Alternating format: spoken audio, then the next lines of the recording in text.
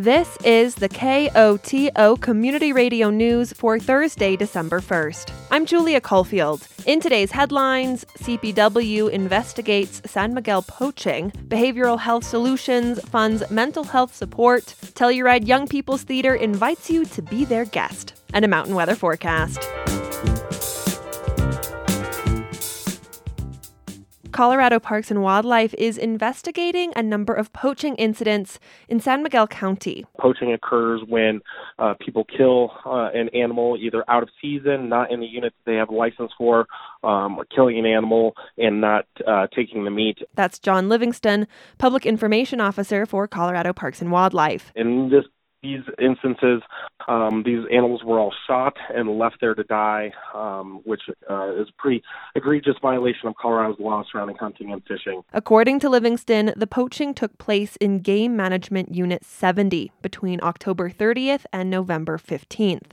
In total, 8 animals were found killed, a mix of deer and elk. We had 3 incidents on October 30th in Dry Creek Basin where a small buck had been shot, and then we found another small buck that would have been shot less than a mile away. And another incident in that same Dry Creek Basin, again on November 6th, of another mule deer buck that had been shot and left there in Dry Creek Basin. And then again, while we were investigating that case on November 6th, we got the call from hunters about 2 bull elk that had been shot and left in the Dan Noble State Wildlife Area, about 14 miles southwest of Norwood. And again, got another call on November 17th about another spike bull and a cow elk as well. 2 cow elk that had been shot and left there. Livingston notes the cases are still under investigation and CPW has not determined if they are connected. Poaching a big game animal in Colorado is a felony.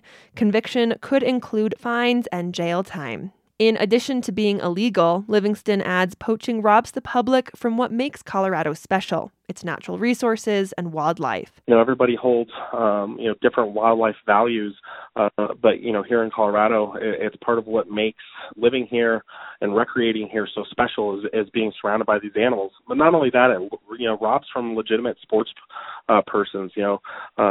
Hunter dollars go toward a lot of wildlife conservation, and hunters are concerned about these kind of cases. He notes it was hunters who called in the initial reports of poaching. For hunters, they're as concerned about it as we are and want to, really get to the bottom of this and find ways to stop this, especially, when you're seeing an animal killed, from somebody who's just maybe a little bloodthirsty out there and not harvesting that meat. That's something that hunters, really hold in high regard as being able to use that animal and take every edible portion of that and put it to use. And when you see something like that, that just doesn't rise to the level of the ethics that hunters abide by. CPW is looking for information from the public on the poaching incidents. Individuals can provide information anonymously by contacting Operation Game Thief at game.thief@state.co.us. The old saying goes that money can't buy happiness, but in terms of improving mental health outcomes, some funding can go a long way. In our region, a major source of mental health funding comes from San Miguel Behavioral Health Solutions. KOTO's Gavin McGough has more on how this initiative has used its funds in the past year. The Collaborative for San Miguel Behavioral Health Solutions, or BHS, dates back to 2018, when the county voted to raise a tax in order to fund regional mental health support. Behavioral health encompasses psychiatric services, crisis prevention, substance abuse prevention, and other forms of therapy and counseling. Programs Manager for BHS, Corrine Cavender, reports that in 2022, BHS has funded therapy sessions for many area individuals. And then to date, 144 individuals have been helped, and about $230,000 have been given to providers. Cavender was presenting on BHS's work to the Board of County Commissioners. In the past, BHS used a Good Neighbors Fund to connect individuals with therapists.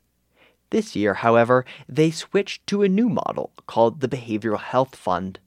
Cavender says the new approach has reduced barriers. we were using the Good Neighbor Fund to help people pay for therapy sessions. And then the Behavioral Health Solutions panel decided that it kind of needed a less restrictive model.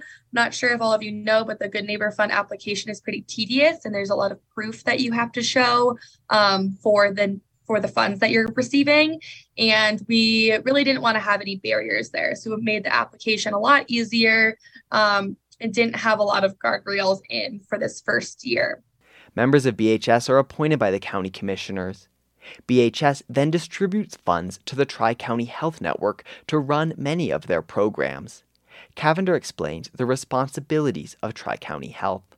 So processing those applications, helping determine copay amounts, communicating with providers, which I think is kind of one of the biggest, most important things that P handles, making sure that the therapists are Colorado licensed, and then just managing invoices and all of that kind of financial tracking. BHS also funds a behavioral health care coordinator. Cavender explains the duties of that position. But this person is employed by Tri-County Health Network and provides really just a big support system through the behavioral health system in San Miguel County, making sure that higher needs clients are able to access all that's there. A lot of us know we do have resources, and a lot of people just don't know how to access them. So this person really helps connect our community members to resources and agencies that are available. County Commissioner Hillary Cooper had questions about how BHS supports individuals with substance use disorders, as well as individuals held in the county jail. Cavender says the healthcare coordinator is charged with those roles. Biggest support that the BHS can offer is that behavioral health care coordinator. So it's not necessarily increasing substance use treatment and substance use programs, but it's having that person be able to connect with people who are leaving the jail system or criminal justice system or on probation or whatever it might be, and helping them connect to current supports. But I think there's a lot of things that can be done to start programs or collaborate or things like that to increase actual programs. Cooper says supporting inmates and ex-inmates should be a priority. That's a priority for me to get the behavioral health and especially substance use disorder continuum of care in as formal of a partnership as possible with our criminal justice system, which is not just the jail, it's the courts as well. BHS also distributes hundreds of thousands of dollars across other area organizations, including the Uncompahgre Medical Center, the Lone Cone Library, area schools, and initiatives to reduce stigma around mental health. As part of the presentation, Cavender says BHS is looking forward towards the 2023 budget year.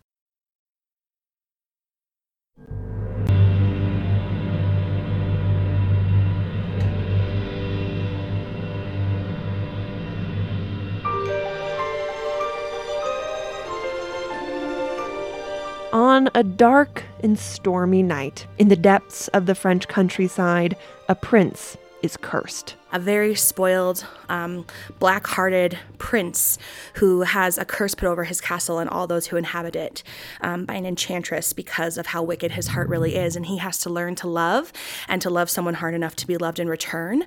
And if he does not do that by the time this enchanted rose that she gives him has completely wilted, then his castle will be doomed for all of eternity. That's Leah Heidenreich, artistic director of Telluride's Young People's Theater. Despite a spooky premise, the story she's telling isn't a tragedy. It's a love story. This weekend, YPT is bringing the classic tale of Beauty and the Beast to the Sheridan Opera House. Tale as old as time, true as it can be. Using the much-beloved music from the Disney movie, with a few added songs from the Broadway cast, the performance will share the story of Belle, a smart, go-getter young woman who becomes imprisoned and then falls in love with the Beast Prince. But Heidenreich notes, it's not all flowers and sunshine. Be our guest, put our service to the test. This is probably the hardest musical I've done with this age group, like ever. Beauty and the Beast, although, we think little girls and princesses, it's very advanced. The music is really difficult. The staging is really difficult. The costumes are really difficult. I mean, it's not a simple production by any means. And so it's been a really good challenge for these kids. Go on, unfold your menu, take a glance, and then you'll be our guest. We our guest, be our guest.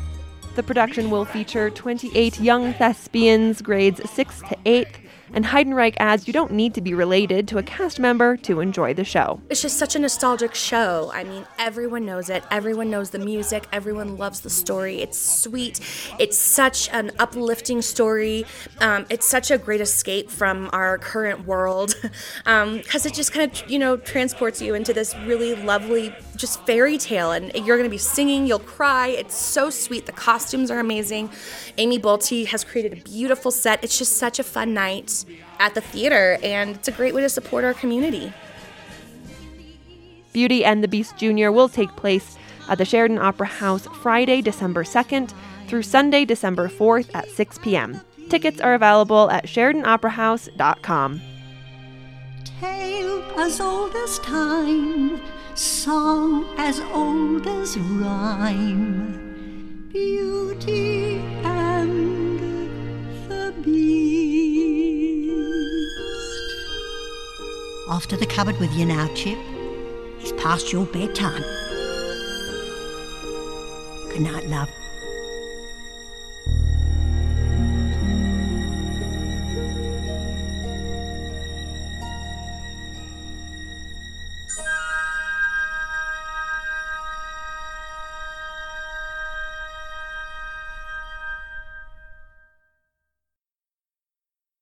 The Chandala in Mountain Village is still down due to mechanical issues. And in order to alleviate commuter congestion, Mountain Village is adding additional bus service between the Meadows and the village core, with stops at Big Billy's, Market Plaza, Blue Mesa, and Centrum Bus Stop. Mountain Village is adding buses between 7 and 9 a.m. and 4 and 6 p.m., beginning Friday, December 2nd and running until the Chandala reopens. Full bus schedules are posted at townofmountainvillage.com and at the bus stops. As the temperature drops in San Miguel County, things are getting hot at the World Cup in Qatar. After defeating Iran 1-0, the U.S. men's soccer team is officially in the knockout round of 16 at the World Cup. The U.S. is playing the Netherlands this Saturday, December 3rd at 8 a.m. Telluride time, and the Wilkinson Public Library is making sure everyone has a seat in the stadium. The library will host a viewing party of the match starting at 8 a.m. on Saturday. There will be coffee and donuts. Coloradans will begin paying into a new program soon that will provide paid leave for workers. The Family and Medical Leave Insurance Program will help cover wages if an employee can't work because they have to take care of themselves or their family. Tracy Marshall, one of the program's directors, says it will also make it easier for employers to provide paid leave. This now is really setting a new floor of benefits for all employees across Colorado to have access to a paid leave benefit in a way that's affordable and in a way that's not complex for their employers to be able to navigate the system for them. Voters approved the program in 2020. In January, employees will start paying into it through a deduction from their paychecks of less than 0.5%. Employers will pay into it quarterly starting in April. The program's benefits will be available beginning 2024. Secretary of State Jenna Griswold announced a mandatory recount on Wednesday in the race for Colorado's 3rd congressional district. KOTO's Lucas Brady Woods reports the recount is not likely to change the results. Colorado election law requires a recount if the winning candidate is ahead by 0.5% or less. In the 3rd district, incumbent Republican Lauren Boebert claimed victory last month with a lead of just a few hundred votes. Her opponent, Democrat Adam Frisch, conceded the race and says the recount likely won't change things. It'd be disingenuous and unethical for us or any other group to continue to raise false hope and encourage fundraising for a recount. Colorado elections are safe, accurate, and secure. Please save your money for your groceries, your rent, your children, and for other important causes and organizations. Ahead of the election, Boebert was expected to win easily. Instead, the race was one of the closest in the country. The recount will be completed by December 13th. I'm Lucas Brady Woods in Denver. The Colorado River's foundational legal document turned 100 years old in November. The agreement among 7 western states was groundbreaking for its time. But as KUNC's Luke Runyon reports, it continues to contribute to the Southwest's water crisis. Eric Kuhn walks along a gravel path above the Colorado River in Glenwood Springs, Colorado. The river below is turbid and choppy as it winds its way through town, past hot springs resorts and whitewater outfitters. Here we are about a whole 150 miles downstream of the headwaters of the Colorado River. Kuhn is the former head of the Colorado River District, a water agency based on the state's western slope. He's the co-author of the book Science Be Damned, a detailed examination of how the river's foundational agreement, the Colorado River Compact, came together a century ago. When I think of rivers, I think of, well, where's the water coming from and where's it going? And what's happened to this river over the last 100 years? In the 19-teens, European settlers were moving into some of the most arid reaches of the country. The Southwest was rapidly developing. But one thing was missing: a stable water supply. The river's flows were extreme, transitioning quickly from flood to drought. Kuhn says fledgling western states saw the river as a problem to solve. We needed to control nature. We needed to figure out a way to make this river from a menace to a natural resource. That mentality is what brought leaders from those states and the federal government to Santa Fe in 1922 to hammer out the agreement.